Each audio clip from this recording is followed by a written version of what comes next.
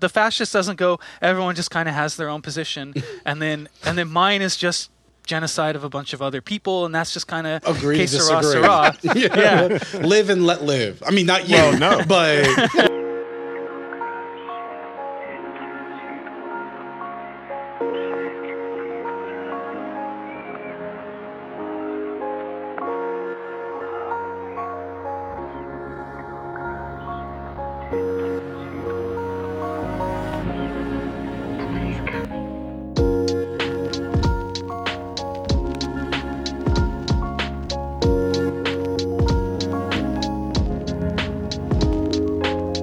Hello, this is What's Left of Philosophy. I'm Gil. Here with me today is Will, Lillian, and Owen. hey, Hi. Hey. And for today's episode, we're very excited to be joined by a special guest, Devin Zane Shaw. Hey, Devin. Thanks for coming on the show. Thanks for inviting me. So Devin is regular faculty in the Department of Philosophy and Humanities at Douglas College, the current vice president of negotiations for the Douglas College Faculty Association, and a frequent contributor to Three-Way Fight, a blog about revolutionary anti-fascist analysis, strategy, and activism. He's written on a wide variety of topics, from Schelling's philosophy of art to egalitarian political philosophy from Descartes to Rancière. In 2021, he co-authored a book called On Necrocapitalism, a Plague Journal, which collected a series of essays by Devin and 5 other thinkers interested in developing a critical diagnosis of class struggle and communist horizons in light of the COVID pandemic. And in 2020, he wrote the book that we'll be talking about today, Philosophy of Anti-Fascism, Punching Nazis and Fighting White Supremacy. The book articulates a defense of militant anti-fascist organization and action. What distinguishes militant from liberal anti-fascism is that it's committed to what's called the diversity of tactics, or in other words, its willingness to use violence when necessary. Fascists, of course, are perfectly willing to use violence to achieve their aims. But liberal anti-fascists think that engaging in violent or physical confrontation makes us no better than them. By contrast, militant anti-fascists consider violence as one viable tool among others in the struggle to prevent far-right organization and recruitment and in pursuit of emancipatory community self-defense. To make the case for the legitimacy of emancipatory violence, Devin draws on numerous thinkers, including Frantz Fanon, W.B. Du Bois, and Jacques Rancière, but a considerable part of the book engages with the work of Simone de Beauvoir. In The Ethics of Ambiguity, Beauvoir describes human being as engaged in an endless movement of liberation, in which my own freedom is necessarily bound up with the freedom of others. In a world such as ours, profoundly shaped by the historical and still ongoing projects of capital accumulation and settler colonialism, the situation in which we find ourselves is one marked by deep divisions between oppressors and oppressed, divisions that are upheld by violence and which reproduces it structurally. Yet, this state of affairs is presented, ideologically, as normal or as natural, so that any violent action appears to be an aberrant deviation from the nonviolent norm. Beauvoir is highly sensitive, appropriately enough, to the ambiguities of acting under such conditions. To avoid living and acting in bad faith, it is necessary to take a stand against the conditions of oppression. There is no neutral position, no staying above the fray. But to use violence does mean to treat others as things, as objects, precisely that for which the oppressor is denounced in the first place. Yet Beauvoir does not conclude, as liberals do, that violence is therefore wholly unacceptable. Rather, she hones in on the antinomies of this kind of action, which stands in fundamental tension with itself, but which cannot be renounced, an ambiguous condition from which there is no escape for anyone for whom freedom is at stake. Meanwhile, fascists are organizing and targeting the most marginalized, dispossessed, and vulnerable members of society, people of color, people who exist outside the norms of heteropatriarchy, today trans people especially, the poor, migrants, indigenous, and First Nations people. As Devin explains, fascists can be system loyal or willing to abide by the standard rules of civil society, but this is not a real principle for them. When they think it serves their interests, or when they feel that the system is not giving them all that they deserve, they will become insurgent, seeking to reinforce hierarchical oppressive structures through violent insurrectionary means. Anti-fascists, then, are confronted with the question of whether it is sufficient to try to defend the oppressed with only the tools handed them by that same civil society and the state. Reasonable discourse, polite disagreement. Maybe you call the cops. Devin argues, persuasively I think, that this liberal anti-fascist approach is in bad faith. With fascists, there is no polite disagreement, as though this were just a matter of differences of opinion that could be worked out over dinner. In fact, Devin's chapter on punching Nazis opens with an old joke. What do you call 10 people sitting at a dinner table with a Nazi? And the answer is 11 Nazis. Now, this line of reasoning doesn't license just any and all violence.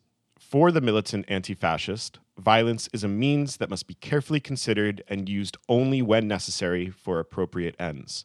But sometimes, Devin argues, it is indeed necessary as a matter of community self-defense and as an emancipatory act of struggle against the violent forces of oppression. I'm hoping we'll talk a bit about the question of evaluation, right? This question of when it is that violence becomes necessary, how you evaluate it.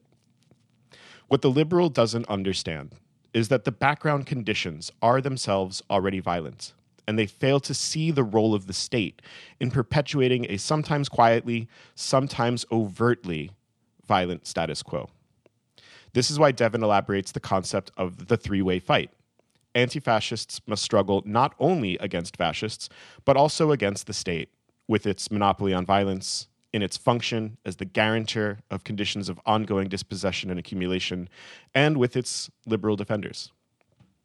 So I'm going to stop here and ask you, Devin, if you could elaborate a little bit on this concept of the three-way fight. Can you explain a little bit more about what's involved in it, where it comes from maybe, and why you think it's an important concept for understanding the present conjuncture? Yeah, thank you. I think that's a great introduction that captures a lot of the key points out of the book. So the three-way fight is a particular approach to understanding anti-fascism and fascism, and the three-way fight project, as we would know it by looking at the blog and looking at the authors related to it, kind of emerges somewhere between 1998 and about 2002. It grows out of a minority tendency in anti-racist action. So it's a smaller group of people within the ARA that kind of formulate it like this. And then they produce this blog after a few, back in the day, right? Even you can see how life changes so quickly. When I say back in the day and referring to this, it's position papers that were circulated, right? You'd photocopy these gigantic documents and send them around to everyone, and then someone would write back with comments. And then eventually some of these ended up in a book. So there's a particular tendency that's developed over time. I adopted it in the book. I think I read some of this stuff back, at the same time I said, but I don't have any of the ephemera, but it looked really familiar, and I think there's some websites I used to go to. And what happened here, at least in the genesis of the book, is I was unhappy with a lot of the historical accounts of fascism or Marxist accounts. And so a friend of mine was like, you really should look at this stuff because I think this is what your position is closest to that you're struggling with doing. So it's the three-way fight is the basic concept that there is a struggle between three, obviously more, but three basic actors or social agents or social forces. There's militant anti-fascism, there's the state or liberal anti-fascism, and then there's the far right itself. And each of these, you have to be aware of both the other quote-unquote enemies. And it emerged out of a particular discussion, at least as I see it. I've talked to a few people that, what motivated their initial position papers, and don't get me wrong, they have different ideas about what motivated them, but I view it as a very simple problem. Why were right-wingers showing up to anti-globalization movements is one of the questions they were trying to answer. What are they trying to accomplish? That places it right in 1998 or so with the battle in Seattle. And it kind of closes the discussion in 2001 and 2002 as people come to grips with 9/11 and the war on terror, right? There's a window where this stuff emerges. And so, the question was, are these people that are, the Pat Buchananite types that are, quote unquote, what people view to be like white workers or the average worker or whatever, are they part of the struggle in the same way that radicals are? And the answer was no. in the sense of these far-right groups. It's not necessarily always the Buchananites. I'm going to get too deep into the weeds. Let's just scratch that part. I don't want to just start diving into all the different particular groups that were present, because some of them are now gone. In the same way we're all going to forget Richard Spencer somewhere down the road and go, what? Who was that? When did that all get God started? willing. That was strange. May his name be blotted out from under the sun. But basically what happened was, what seemed to be happening was they were looking at the emergence of a kind of autonomous far-right movement that had a potentially popular base. And the question was, what is the relationship of that to revolutionary struggle? And the conclusion was that this is something else, so we need to mark what this something else is. And so I think the easiest way to start this discussion is just to put the definition of fascism that I use that comes out of this three-way fight part right on the table right at the start, so listeners will know exactly what we're referring to. And this is from the 7 Theses on the three-way fight that I wrote. Fascism is a social movement involving a relatively autonomous and insurgent, potentially mass base, driven by an authoritarian vision of collective rebirth that challenges bourgeois institutional and cultural power while re-entrenching economic and social hierarchies. Now, there's a lot in there.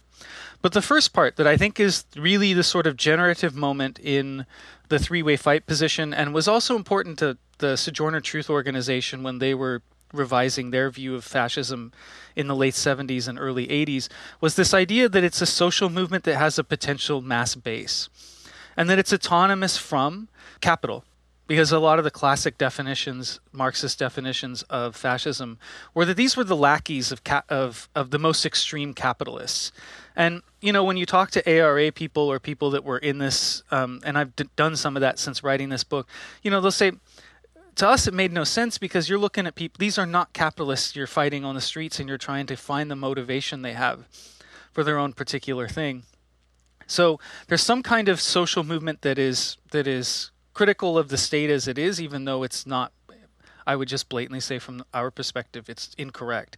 But it's autonomous from the kind of class definitions we might try to give, or the power relationship where we just say they're just the lackeys that do the bidding of. Well, they have their own dangerous autonomous capacity. And what is it they're against? Well, one of the key things is, in my view, their big challenge is, even though they would never use the word bourgeois to put this in there, but it's bourgeois institutional and cultural power. And very commonly, as we see, they're aiming at bourgeois cultural power. So everything when they attack equality or diversity or inclusion, they're looking at kind of EDI in the same way that acronym pops up in corporate structures. And that's why I chose that kind of phrasing, is they view it to be this really radical thing, but really what they're only looking at is the capture of this in these bourgeois institutional and cultural forms. Which I'm hinting at to say the militant perspective is obviously, militant anti-fascism is obviously very far away from those kinds of measures. And so that's just an easy way to say that we can categorize there's a difference. Can also say there's quite a few similarities in some of these corners. So militant anti-fascists and liberal anti-fascists are egalitarian in general. However, what they mean by equality is very different. The liberal anti-fascist or settler state project has a lot in common with the far right in the sense that they both reaffirm a kind of settler state hegemony in places like North America. So Canada and the United States is what I largely focus on, although I think that this can be expanded in various directions. And the last thing I explain is one thing you can see, this helps explain horseshoe theory, is that the liberal sees two different insurgent groups and sort of proposes that they're extremes that touch at the end of the horseshoe.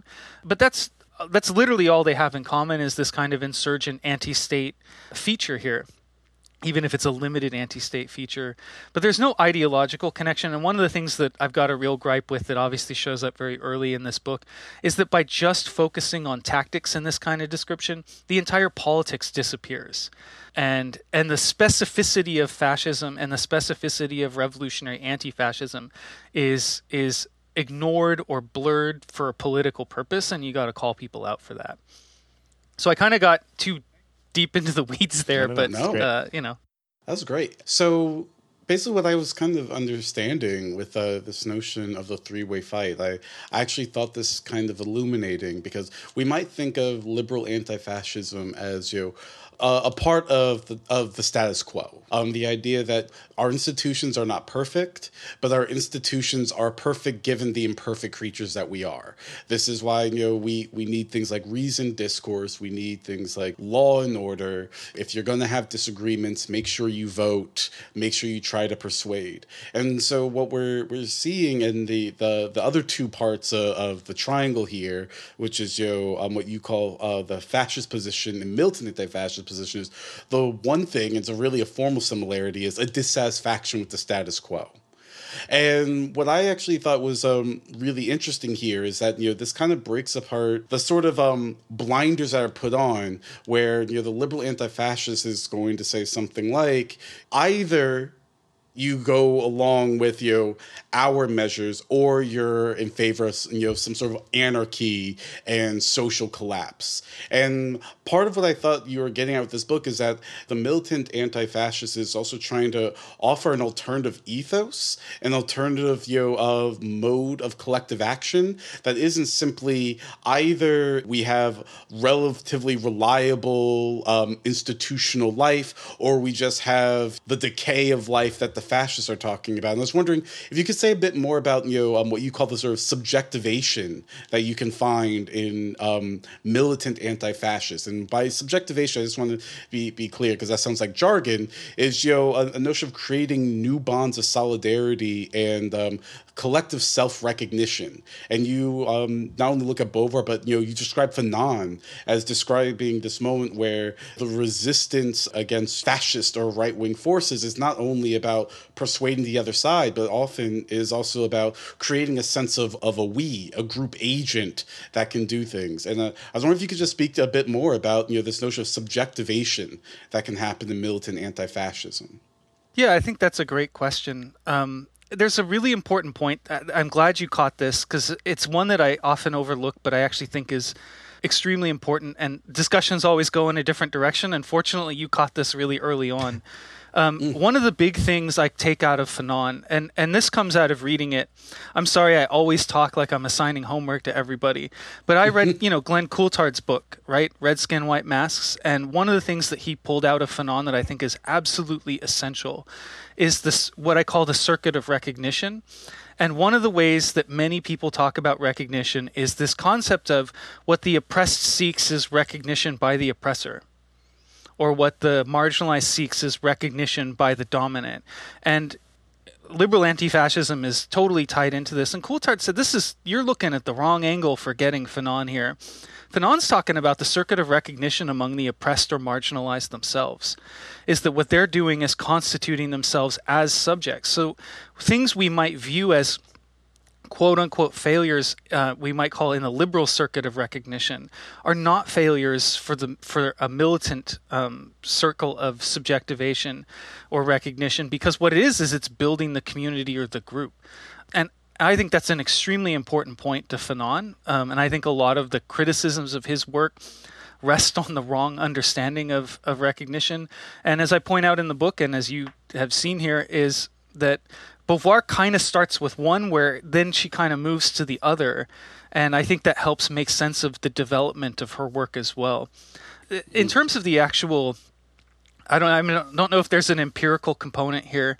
I always struggle to talk about that part because I don't like to talk about some of these groups that I've worked with. But I think one of the common things you see is that circle of amongst the marginalized, their own recognition amongst themselves. And I don't mean this, and this is extremely important to the entire book, so I'll throw this point out right at the beginning. I do not mean this in the sense of a homogenous group comes to recognize itself.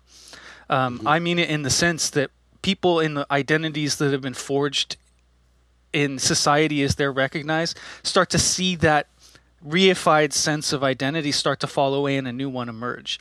And I think that's extremely important, because you see groups work. There's a lot of talk about anti-fascists being white, male, cis dudes out to rumble. And don't get me wrong, there's clearly some of that in the mix. So I'm never trying to say those people don't exist, or they're not there, or they're not whatever. And I don't want to explain them away or deny their existence. But that doesn't track with my experience at all. I don't like revealing kind of what sociological makeup there is of those groups. But what I will say is Stanislav Vysotsky's American Antifa does some of the ethnographic research. And so I guess the summary I would say is when people say, and he backs this up, there's a lot of queer folks in anti-fascism, and I think everyone needs to learn a lesson from that, because that means gender and sexuality is right at the core idea of those people who organize and identify it early, right? They go, oh, something's up. And it's like, well, even my own book, I put my own book in this. One of the big traps of anti-fascism is fascists commonly talk about race and foreground everything in terms of race. So the first thing you do is respond to explain what's going on there, and you often focus on racial categories. However, gender and sexuality are absolutely important to this story, and so it's one of the ongoing places where people go to look. And one thing I commonly point at in the settler colonial, I will assign homework here, in the settler colonial context, is I always tell people in Canada, I'm like, go read Leanne Simpson's As We Have Always Done, and you'll see the component of the attack on women as the core component of a certain phase of settler colonialism. And it'll help you start unlocking all the pieces about how this starts to work, where she looks at the way that, the Bureau of Indian Affairs goes in and starts tearing apart these communities by introducing wedges into gendered components of governance or practices, and then creating a hierarchy where there was, you might say, a dispersal of power. And you read that, and it really helps you understand a lot of these aspects of settler colonialism. Yeah, that's fascinating. I mean, like in our context today, like it seems pretty clear that like I mentioned in my intro, like trans people in particular are like the central target of a lot of fascist agitprop today. Like, you've got these far right reactionary, like white Christo fascists, but like they just can't stop talking about trans people. Like it's like core to the messaging and the kind of organizational principle. It seems not, of course, that this is disarticulated from race entirely, or that there isn't like a class component, but I think that you're right to point to that. If I could ask a question, though, you mentioned something, and that is that in the triangle, there are things that each of the corners have in common and things that they diverge from one another with quite substantially. And you said that both liberal and militant anti-fascism is broadly egalitarian, but that they have sort of different concepts or understandings of equality. So could you unpack that a little bit? Like, what are the differences in how the liberal versus the militant anti-fascist understands equality, or like what's at stake in an egalitarian movement? Yeah, that's a good question as well. That's kind of the third chapter that nobody reads about Rancière. Oh, I thought you were about to say the third chapter of your book. I'm like, you could have assigned it. Like, do you read it? Like, no, but you're talking about it. Is no. I've you know what? You listen to your readers, and when readers are like, kind of move quickly right past chapter 3 into the rest. Okay, I get you. I'm listening. I'm learning. I glanced at it. I was into the Rancière stuff.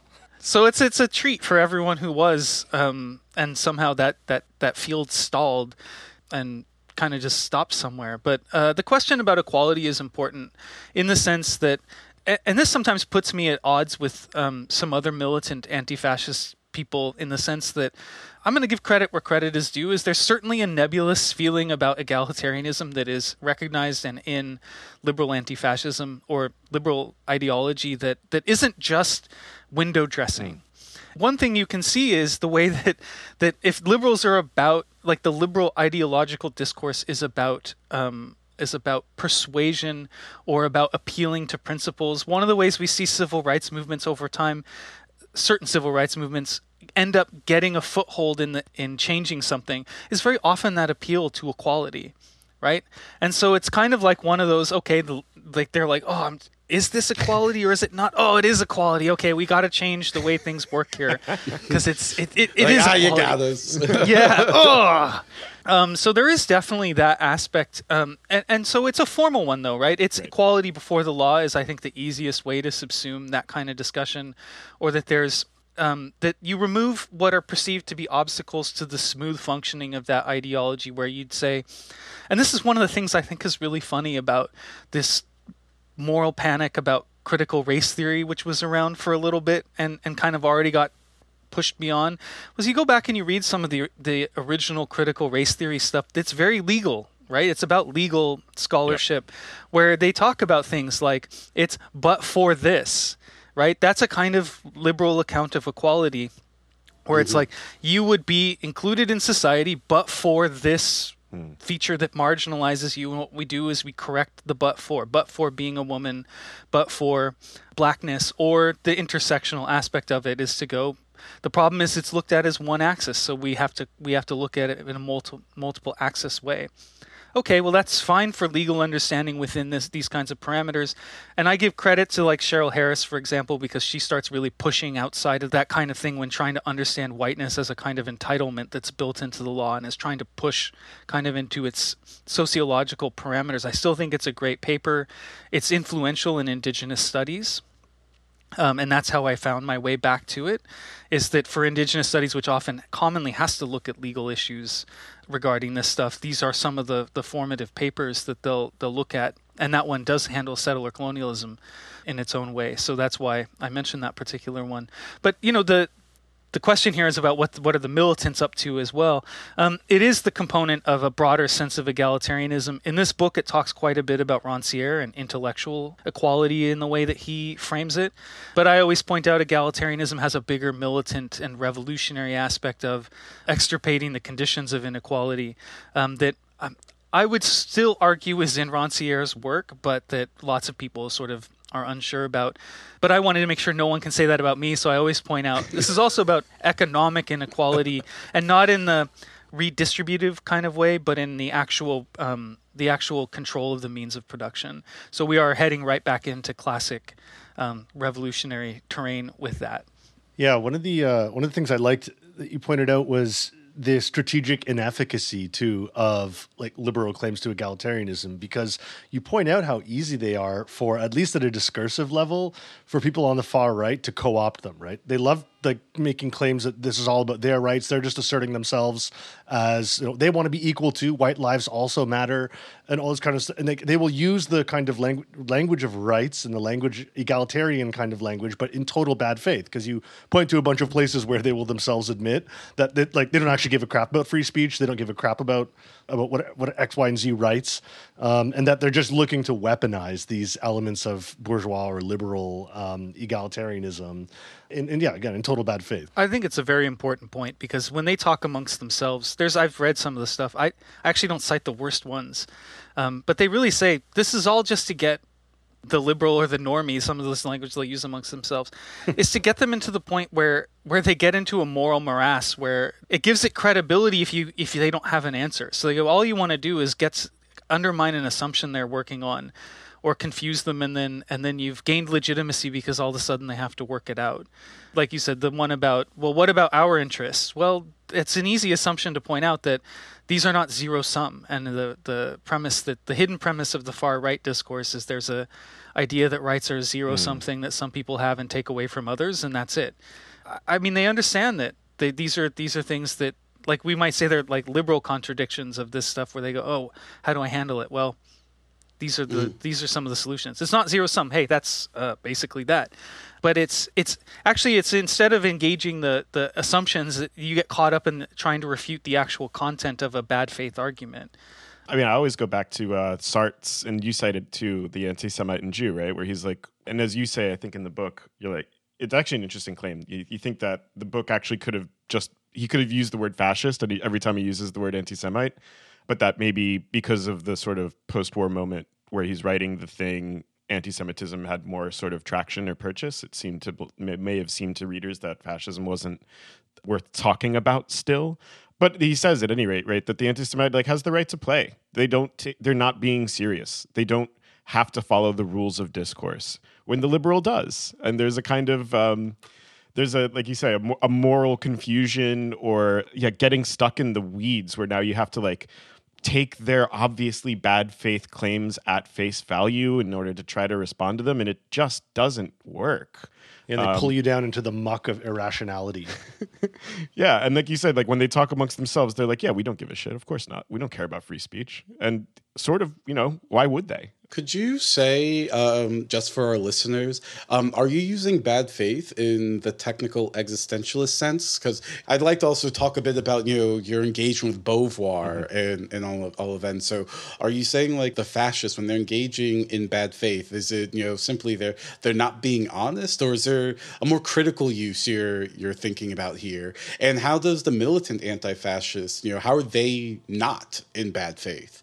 Because I was actually about to say, because it seems like one of the famous things, at least with Sartre, I think less with Beauvoir, is that Sartre seems like he wasn't actually really sure we could get out of bad faith.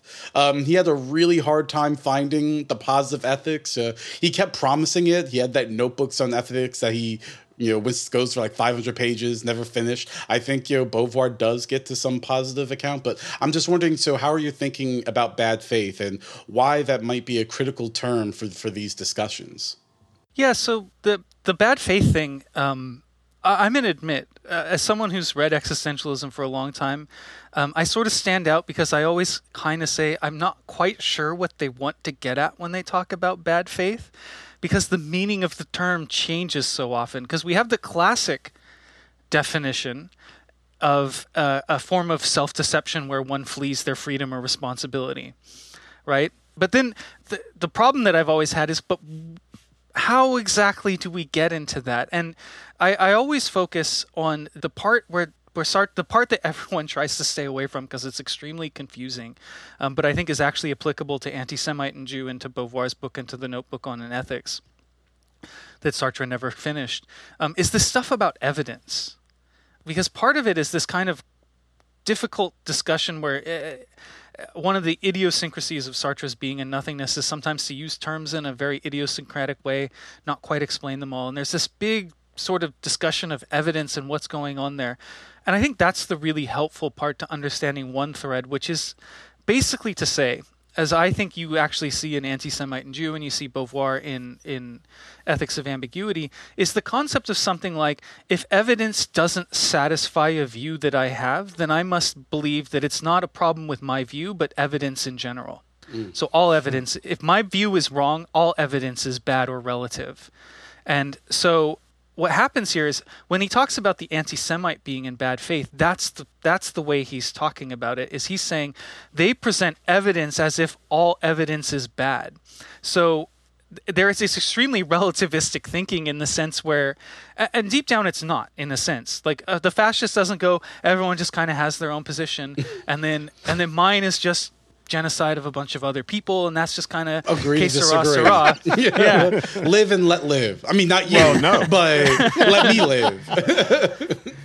But yeah, so deep down they do have a kind of objective theory where they're absolutely right, but their rhetorical strategy is to kind of attack evidence. Right? And just say, what is the evidence that we're trying to get at? Well, it's all murky and relative, and that may be the thing for you, but my thing is a little different. And that's I think one of the core components of that.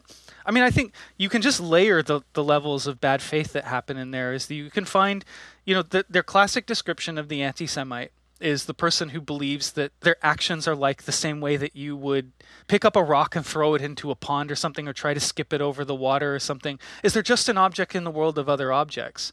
And so when they get caught up in the anti-Semitic passions and they commit a pogrom, they treat it like, I just got caught up in causality, and there I was, committing atrocities, and that's how it was. If you hadn't done X, Y, and Z, I wouldn't have been pushed to do these things. Yeah. So one of the classic conceptions is that, right? Well, if you weren't fighting so hard for civil rights, I wouldn't have had to go out and be a reactionary and put on a Klan outfit or do whatever kind of thing. So there's that kind of component. Now, the one I think you're referencing, though, is a little different in the idea of bad faith as treating another as an object. And that emerges in the Notebooks for an Ethics. It actually is a sustained part of Chapter 4 because the Sartre scholar Ron Santoni largely focuses on that kind of definition, and then reads Sartre's work in general with that. And so if you really plunge through it, you'll see there's kind of two planks to that argument.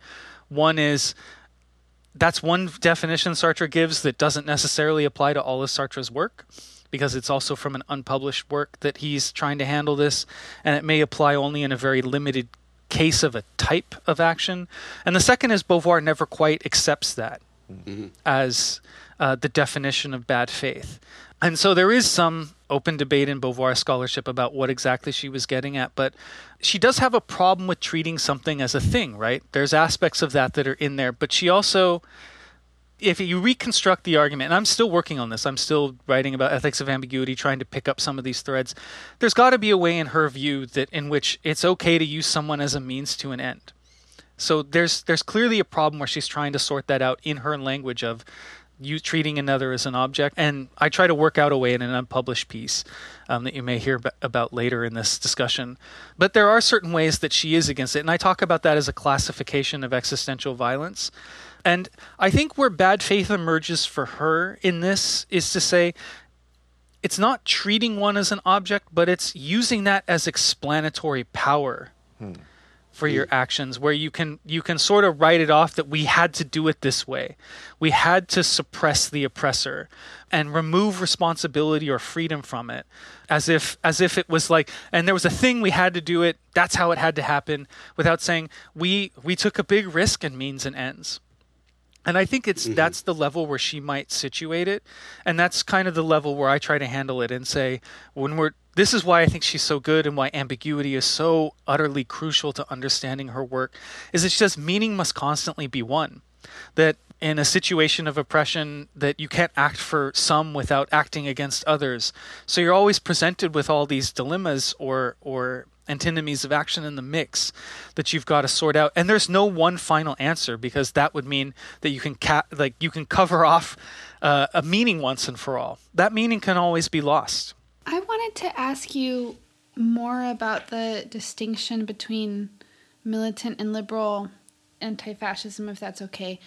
Because I feel like throughout this conversation, we've been kind of taking for granted that distinction works. And I honestly felt pretty puzzled by it throughout the text that we read, in the sense that if I had read this in 2014, I would have thought that was the state of affairs. And I don't think it is anymore, or it's not obvious to me that it is. And I wondered if there is a third thing called like radical liberal anti-fascism. And like it's more intuitive to me that the militant anti-fascism mainstreamed into liberalism quite a bit after 2015. And in that sense, it felt kind of like it was a distinction that needed to be held on to make sense of certain arguments, but not the only possibility. Like, I'm not sure... I don't know, just like anti-fascism became what liberalism was about after 2015. And then suddenly you got these defenses of Antifa. And it just strikes me that these arguments about neutrality and rights and both sidism, I don't know, it's not the discourse right now. And so I'm wondering if like there's how to make sense of that. Or not, like if you really, because I just don't see, like the liberals that are making the arguments that you identify in the book tend to be accused by other liberals, like radical liberals, as being like right-wing agitprop or whatever. Liberalism isn't making these arguments about both sides and reasonable debate in the way that it was in the past. Yeah, I don't know. I'm just wondering about some feedback about that, because it felt like a distinction that had to be made for a certain set of points to come across. And I wondered if it was still true. I mean, are people still reading Jason Stanley? That's my flippant question. But there's a more serious one. I know I'm being sort of flippant, right? I don't really want the flippant stuff because I've never read Jason Stanley. And I do think that a kind of like militant endorsement, like on the left, when I was involved in like anti-fascism organizing, Antifa was like super controversial, like among us.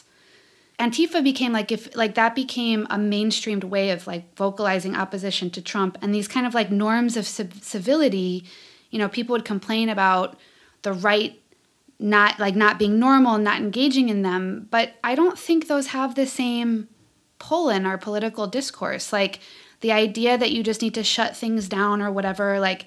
And you were talking about deplatforming in the book. It just strikes me that is like the mainstream liberal view, that's okay. There's like a few outliers that are vocal that people attack and again call right-wing agitprop. I just don't see like the liberal ideological world aligning with that. And I sense that like the left feels like it needs to make like there's always this process of making distinctions, liberals versus the left. Oh, the liberals do this, but we're like this. The liberals do this, but we do this.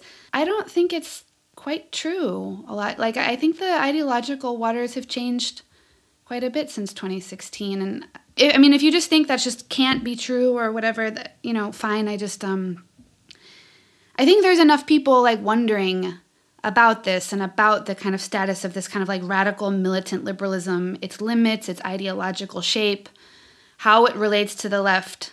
Some people want to reject it. Other people want to say, yes, but we're still different. And it strikes me that this is really at the heart of a lot of debates on the liberal left more broadly. And I think it would be kind of nice to encounter that, because I think it's very comfortable to be like, the liberals do this thing, we obviously do this other thing. So the less flippant one is that this has been something I've been talking about as watching the post-Trump era.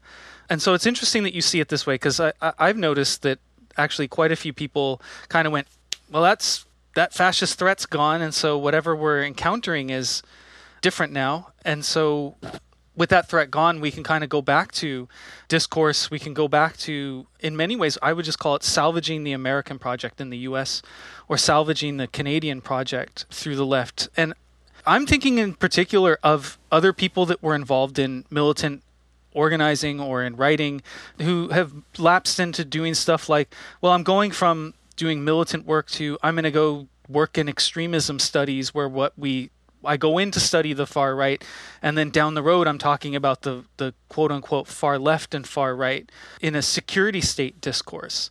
I think 2015 or 2016 to 2020 represented a point of crisis. You found a lot of people ended up outside of their comfort zones and going out in the streets and doing this kind of stuff. And then I'm trying to just describe how is it that some people end up going back to what would be the stronger comfort zone of the discourse.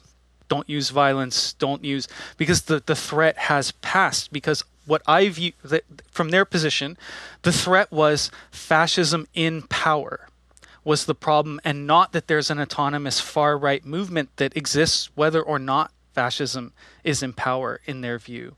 And all I see is that the groups sort of go their own separate ways, where there are still people tracking some of this stuff. They're still trying to do militant work. They're still doing self-defense. And other people who've said the threat is past, and so the next thing is to go here or to do this. And I think there's a distinction there. I think, yes, there's a way where this discourse changed, but what I'm trying to track is the danger of normalization. And I view this question in continuity with the way that people handled the uprising that happened in the summer of 2020.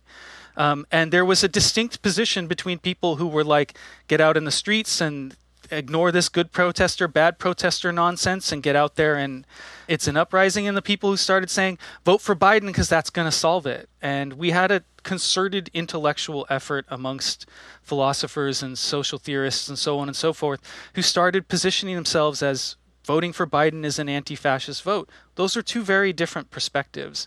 Your Cornel West, for instance, I remember him tweeting about anti-fascist votes, and you could see some of that from Angela Davis. You had that from a couple other prominent people who I think I'm forgetting, Judith Butler.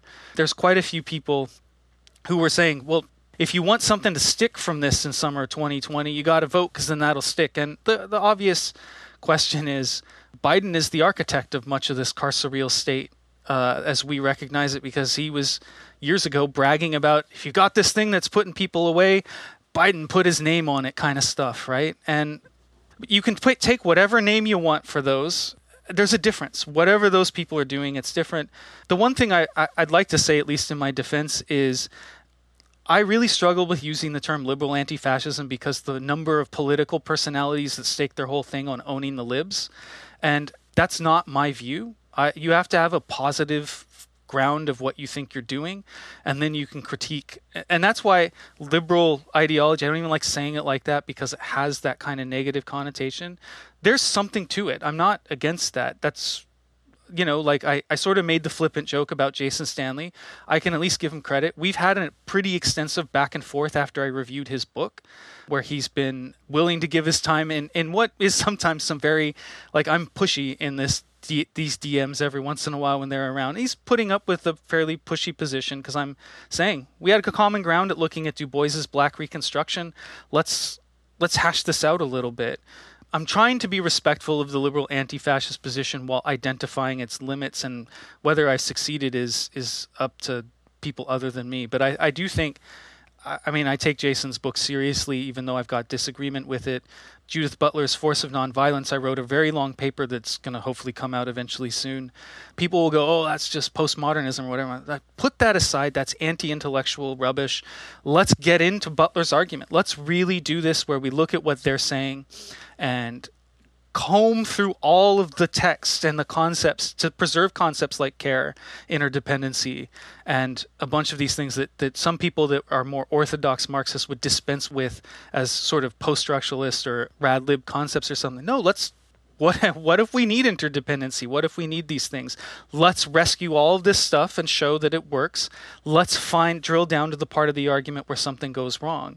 And so, I really tried to put the effort into that. And again, that's up to others to see, because I do think it's a problem when leftists just want to own the libs, and that's their whole thing. Because next thing you know, they find their buddies on the right and they've shifted and they're trying to argue. It was, as William said earlier, if you weren't so radical, I would have still been a leftist. What? No. People annoy me all the time, and I somehow still hold to my principles. I don't know. I just don't have much patience for that. But I do want to, sorry to jump in here, but I don't want to miss actually a part of the book that I thought was really interesting that I do, think is a break with liberalism writ large, which is, you bring up rather controversially, and I'm saying it's controversial because a philosopher, he's now over in Scotland, he once, did a radio interview on Robert Williams' Negroes with Guns, and all these conservatives, pretty much just like ruined his life and all of that. But, this emphasis on the capacity for self-defense. So I understand why, some people, especially in the academy, but I think sometimes people in the academy, they can be really loose with violence. Like, yeah, let's just do violence. And I've even with the way that they use Fanon, I think everyone in the podcast knows I get squeamish about people talking cavalierly about violence, because I think sometimes there isn't a reckoning with what that means, what that does to the person who actually commits violence. I'm a big fan of talking about the end of Wretched of the Earth, where, they're just these people who are completely shattered by the war. And it's hard to square that with Fanon's description of violence in the beginning, where it seems to be a cleansing force. So I want to say there is that aspect in the academy, but I also think you notice that in the academy, there's this obviousness that violence is not the answer. It could serve no possible social good. And what happens in Robert Williams' Negroes with Guns is he actually makes an argument, granted, this is 1950s, 1960s, I believe, of, black people should arm themselves to defend their community. And this notion of self-defense in the face of at least potential social violence, I guess I don't see as much of that in liberal discourse of saying if the state can't do it, communities should defend themselves. I mean, we recently, this guy at CPAC, the big conservative conference, was talking about transgenderism. Then he says, as an ideology, it needs to be eradicated from public life. Yeah, that's pretty startling language. He says, I didn't mean anything genocidal. I meant the ideology. I didn't mean the people. Whatever. Fine. This is these are people playing games with words. But, I'm wondering about this emphasis on what would it mean for communities to say that the state should not have the monopoly on self-defense, that communities also need to be organized enough to defend themselves. So I want to be clear before people jump all over me as if I'm some radical saying we should all get guns or anything like that. What instead I am saying is, I think it's an important question of how people become organized in order to defend themselves when it seems as if state structures either can't or won't do so. And I was wondering if you could say a little bit more about that, because I don't hear much about this notion of self-defense pretty much at all. And I was wondering, so what were you picking up from, Robert Williams's Negroes with Guns and this notion of, collective self-defense that I think you saw as, challenging the state's monopoly on violence? So do you think that that's still an important potential aspect of militant anti-fascism in the contemporary moment? Or was that, a past historical moment and now we need to start thinking in other ways? I think the question of self-defense is an important one. I think at all times if we consider it in a particular way. So one of the things I've worked on doing is defining self-defense. And so I'm just going to mention that I view that there's two concepts of it. So the first one is the common sense notion of self-defense, which is the one, and I teach it like this too. This is kind of where it came from, because I'll say, what do you guys think self-defense is? And students, almost to the entirety of all of them, will come up with components of this definition. The common sense notion conceives of self-defense as an exceptional moment within a political continuum that runs from individual right to state violence. It holds that in the absence of law enforcement, an individual has the natural or self-evident right to protect their person, property, and/or family. So the common sense notion there has most of the basic components of what we understand to be the juridical definition of self-defense that is sort of embodied in the way people read the Second Amendment in the U.S., for example, but it's not limited to that. And it has some of the core components of the relationship between the act of self-defense and the totality. So it says, in the absence of law enforcement. And so that's an important political point because not all communities are going to say, here's what I'm going to do in the absence of law enforcement, because law enforcement is not just absent. There isn't just a continuity between my individual right and the state. So I've tried to work, and this is still working. I keep working around the edges of this. By contrast, I talk about emancipatory community self-defense, and I view this to encompass something like Robert F. Williams' work, even though he didn't phrase it this way. But that book is important to the entire discussion as I make it in Philosophy of Anti-Fascism and elsewhere. So emancipatory community self-defense fosters autonomy and solidarity for socially vulnerable groups. It is organized against the antagonism of police oppression, so there's no presumed continuum between community action and police power. And this communal form of self-defense is often not protected by the quote-unquote right of self-defense extended by the state. And so with that definition, we can say self-defense this is why I talk about it being an individual right. When a community talks about doing it, that doesn't align with the juridical concept. There is the aspect where it is organized very commonly in antagonism with official police forces. And then it's trying to there's the aspect of the emancipatory part, which is to say there's some autonomy, solidarity, and there's an aspect that's the harder part to try to unpack, which is to say, in my view, what justifies it is, and makes it emancipatory rather than just community self-defense, is that it has to be organizing something that is more egalitarian, that you are putting up or composing or constituting institutions that are more egalitarian than the status quo. And of course, that's really the hard part to get at about where that is. But at least conceptually, we can identify it, because we can say, okay, we can think of cases where this would fit. So Robert F. Williams, I think, was extremely important to that. Why was it him? Well, I do know the interview you're talking about, and I know which person had his career ended in the United States. I was vague intentionally, but I figured you'd know there's only one. Yeah. Yeah. And I think it's telling that the treatment of that interview compared to the numerous podcasts I've done and the writing I've done, that we've obviously been treated differently in how people will go after certain people, because I've never had anyone say, this has crossed the line that you're talking about, Robert F. Williams. And so, I need to acknowledge that there's that in the sort of power structure of academia and targeting, right? But that book, why did it show up in a book on anti-fascism? I did it because I knew that book was important to the civil rights movement, and I was borrowing some of that. And after the book was finished, I talked to people that were more embedded in activism in the 90s, and they said excerpts were being printed as pamphlets and circulated amongst anti-fascists and ARA in the 1990s. And that's at least, I'm sure, even longer, but when you're trying to find the history, you want to be accurate about dates. The longest I can find someone that I can credibly point to and say, this person told me he saw this in this time was, the mid-90s or late 90s. So I know at least that far back. It'd be hard for me to imagine that the John Brown Anti-Klan Committee, for example, in the 80s didn't circulate this stuff. But the core thing about it that makes it so important is that Robert F. Williams' argument undermines the idea that there's two phases to the civil rights movement, one which was nonviolent and then one which became violent around 1964. Right? Because he's describing instances that happened in 1957 and beyond. And I think that is one of the core motives for including it in the book, to undermine that narrative and to complicate it, because that needs to be complicated because that story is a bit too simple. The second one that's really important that I always try to make sure I capture is that Williams does not observe geographically bounded community self-defense, because we typically say community self-defense is a thing you do in a kind of community where we envision Monroe, North Carolina to have on the other side of the tracks is the black community. Mm-hmm. And he does talk about defending that community, absolutely. However, a lot of his book describes being armed in public in order to defend people who were doing things like protesting the segregation of the swimming pool. And so there's not a respect for geographically bounded areas, but rather community spaces in general. And that's, I think, cashed out when you read the rest of the sort of revision of the civil rights movement and the armed side of it.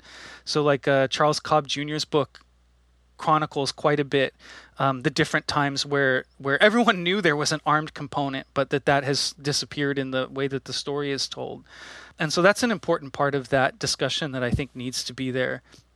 And that's what I wanted to get at.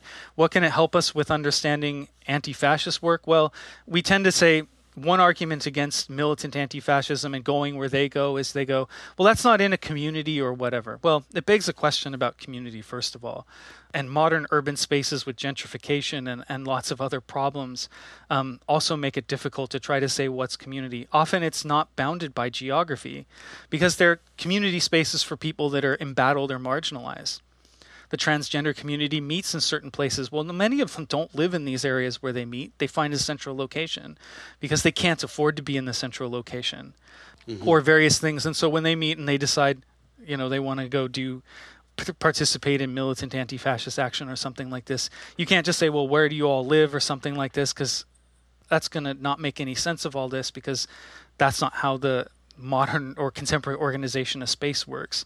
So I really wanted to go after that kind of argument that was like, well, it makes sense if you got a bounded community and, there's all this. And I said, that doesn't reflect the 1950s, first of all, and it doesn't reflect our time. I wanted to ask, if possible, if there's enough time, a question about the definition you gave, your definition of fascism at the beginning. So going back to that initial definition, which one of the things you said is that it has a potential mass base.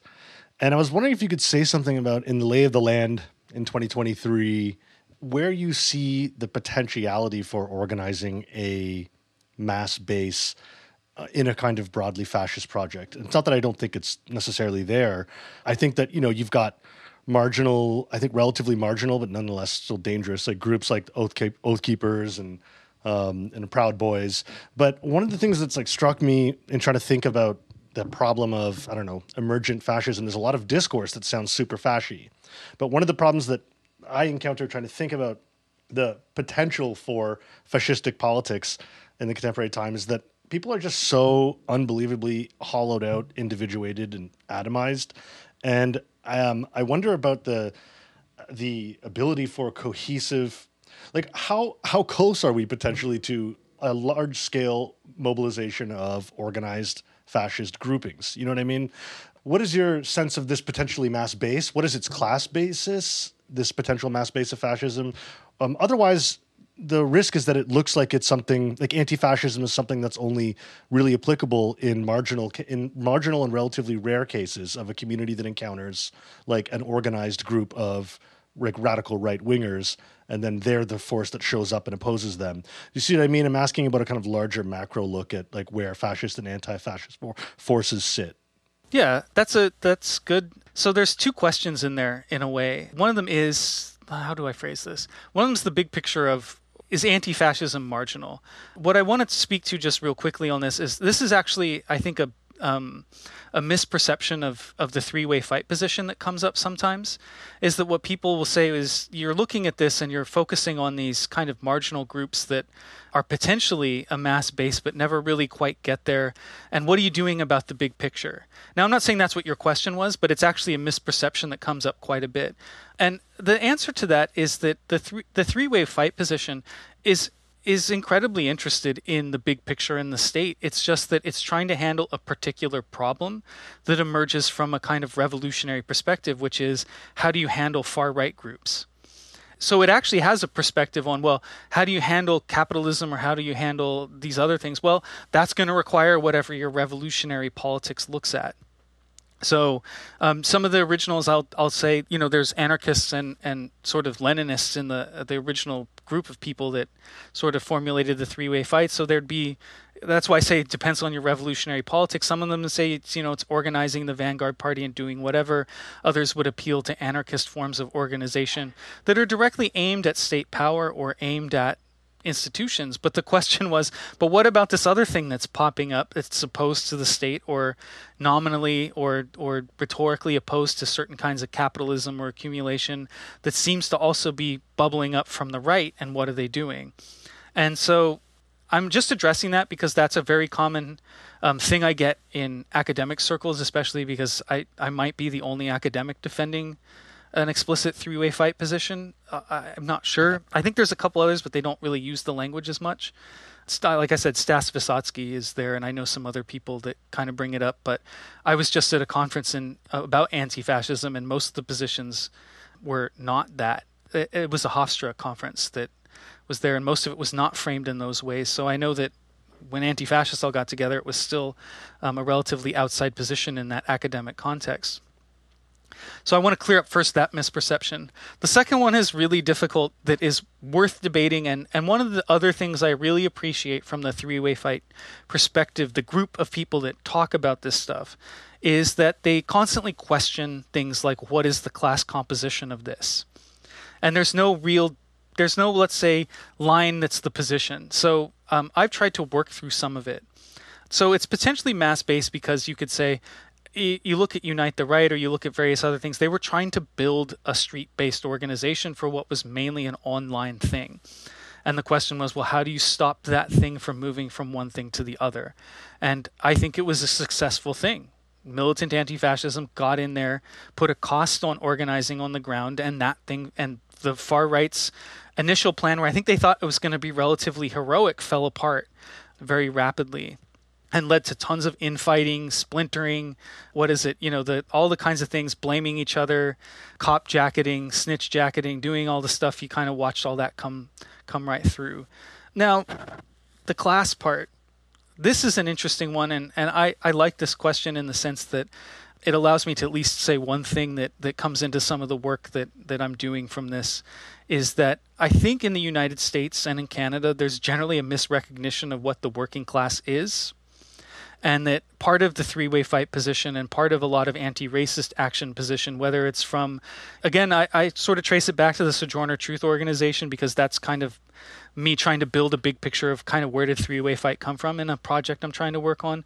But it's from other ones. There's third worldists that get into this, and they say the core argument here is we've misrecognized what the working class is in the U.S. We have a default concept of it of basically a white male labor aristocracy is the old point of the term, but you would say worker elite, in the sense that it has a very specific definition of what that elite is that they make, compared to the rest of the globe, a shit ton of money relatively for the work that they perform. And that the theory is that this means that they have different interests than other groups that we would more point to as working class. And part of my biggest problem with, you would say, sort of the left, from its instantiations with the Democrats through social democratic parties, is that the default picture of the working class is still this white male working class that flourished under the social welfare state and labor peace between the end of World War II and whenever you say neoliberalism started. And they always point to it. What about this group? And it's like, well, the working class composition changed quite a bit, and that when you look at it, there's lots of labor that's not included in there, and that exclusion itself is pointing to a distinction that we need to recognize. And what I view it as, no matter how we put the terms on it, is that a lot of this base of the far right is people that have this status anxiety, not necessarily even a declining standard of living, but a status anxiety related to their class position. and a lot of their targets are marginalized or in battle groups that are doing worse, but they're worried about sinking down into that and not having that distinction. And I think that reflects their idea. Without trying to get into the whole economics of it, which is a very complex story, it at least represents some of the ideological issues that are present that link it back to the classic cases of fascism, where you'd find some of those groups emerge. The last thing I want to dispel is fascism is not a working class or rural anachronism, which is what it's treated as very commonly in discourse, like these backwards people, they don't know any better. That's not it at all. Even historically, lots of historians that are doing the classical academic historian thing. This isn't just militants or radicals or communists doing this. They've gone back and they've done the sociology of the original movements. And while the working class is present, it's not the predominant group. In relationship to society, working class people joined fascist movements at a lower percentage than other class strata. And we need to have all those details there, because we don't get at the heart of what's at the class base of fascism if we just try to work it out like that. So I'll at least point to one concrete example of this, is that I recently reviewed Shane Burley's book, Why We Fight, and there's different discussions of class where he talks about fascism as a working class movement, and most of my review is dedicated towards trying to introduce, say, I think I know what you're getting at, but let's put a lot of nuance and complexity into this. So it ends up being a very long review where I try to identify a lot of the different dynamics so that it's not just that kind of thing. Richard Spencer was, trying to work on a MA at, University of Chicago, I think, at one point, about Adorno and why Adorno was resentful and things like this. Oh, leave my boy alone. It's bad. And then he has an origin story for how he got into the far right, about how it's attached to intellectual production, right? Oh, well, all these people, they wouldn't accept this kind of thesis because it undermined their dude. And now here I am, a much more salt of the earth person who doesn't have all this intellectual whatever here. You can go read that stuff, and he goes through that kind of thing. And what ID'd me to this was Clara Zetkin's essay that was republished by Haymarket about fascism. Has this one passage where it's like, you're in trouble when, kind of in the way I'm sort of, again, being sort of like informal about it. You're in trouble when all of a sudden a bunch of intellectuals don't find their natural side to be crossing over to the working class, and instead, by virtue of their class position, by virtue of economics, by virtue of gutting their future prospects, they start floating over and lending their intellectual efforts over to the right. And I thought, gee, this looks really familiar in that. So there's a lot of difficult and complex dynamics in there. Yeah, there's a lot. I think we're going to have to call it there, though. We'd like to thank you again, Devin Zane Shaw, for joining us. Devin, would you like to tell our audience about where they can find you online or anything you've got coming up? Yeah, so I'm sort of on Twitter when I'm not really busy, at Devin Z. Shaw. Let's see, what's coming up? I'm trying to finish a book which includes that long essay about Judith Butler, and it really needs like one more piece to really make it happen. And I have a prospective publisher, but they still have to look at it. So that's something. And then the big news that I can't remember if I said it at the start of the episode, so I'm just going to say it again, is that I talked to the people that work over at Three Way Fight, and I said I'm a frequent contributor. I might have more of a identity with them than that. I never know if it's we or they or whatever, in the sense of like, am I talking about them or am I part of the decision making? Because I've been contributing quite a bit. But I did run it by them so that I could announce that the Three Way Fight does have an anthology coming, hopefully sometime within the next year, that collects a lot of the work that they think is essential to that. I've seen the table of contents. I think it's a fantastic selection that has lots of stuff in it that's going to be worth looking at from that perspective across a lot of different things. Like, it's not just, their interest isn't just, sort of street fighting, but it actually goes into quite a bit of detail about various forums and different places where you can talk about these kinds of issues, including actually, I think one of my favorite pieces that was written, it was like the anti-obituary for Tom Metzger, called American Strasser. And I think it's still an excellent essay of how to handle what happens when one of these really awful people that's responsible for the rise of the modern far right dies, and how do you actually account for that? What's their legacy? What's their negative legacy? It's on the website. I didn't write it, so I'm just giving props to someone else here. But I think that's going to be a really good anthology that will help people understand the bigger perspective. And I really hope my next thing that I put out is going to do a good job of that, because it's all stuff after 2020. And so it tries to cover a lot of the things that happened between January of 2020 all the way until this year at some point. So there's a lot going on, and those are the things I would say to look out for. And please pick up Philosophy of Anti-Fascism. It's a pandemic book. It literally was delayed at the onset of the pandemic in April of 2020. It's doing all right. I'm not complaining as a book. It could do better, though. But let's juice. It's a pandemic book, and it still needs some love and attention due to that. Cool. And I still think some of this is incredibly relevant, at least in challenging some of the concepts about how to do philosophy and what philosophy can do. Great. Thank you. Thank you. Thanks a lot. Thank you, everybody. New episodes of What's Left of Philosophy come out every 2 weeks wherever you get your podcasts. Also check us out on YouTube for videos and live streams. Before closing out today, we'd like to take a minute to thank some of the people who are supporting the show on Patreon. We couldn't do this without you, and we're really grateful. Today's new patrons are Blake, Matthew, Owana Pop, Starlee Grass, Derek Mensch, Kevin Holt, Brandon, Torsten Manga, Katrina Forrester, Ted, Emilio Valadez, Emily Harnett, Sophie Pruitt, Justin Scanlon, Daniel Nowak, Jacob Lipton, Jack Polizzi, Gabriel Levine Brislin, and Billy Holt. Thank you all very much. If you too like what we're doing and want to support the show, please go to our website, leftofphilosophy.com, and click the support button. Patrons get access to exclusive content like locked episodes and bonus videos, and access to our Discord server. In addition, you can support us by buying some Left of Philosophy merch, which you can also find at our website. Please follow us on Twitter @LeftOfPhil, and don't forget to leave us good reviews and comments on your podcast app. With that, thanks for listening, and we'll talk to you next time. Bye-bye. Bye. Take care, everyone.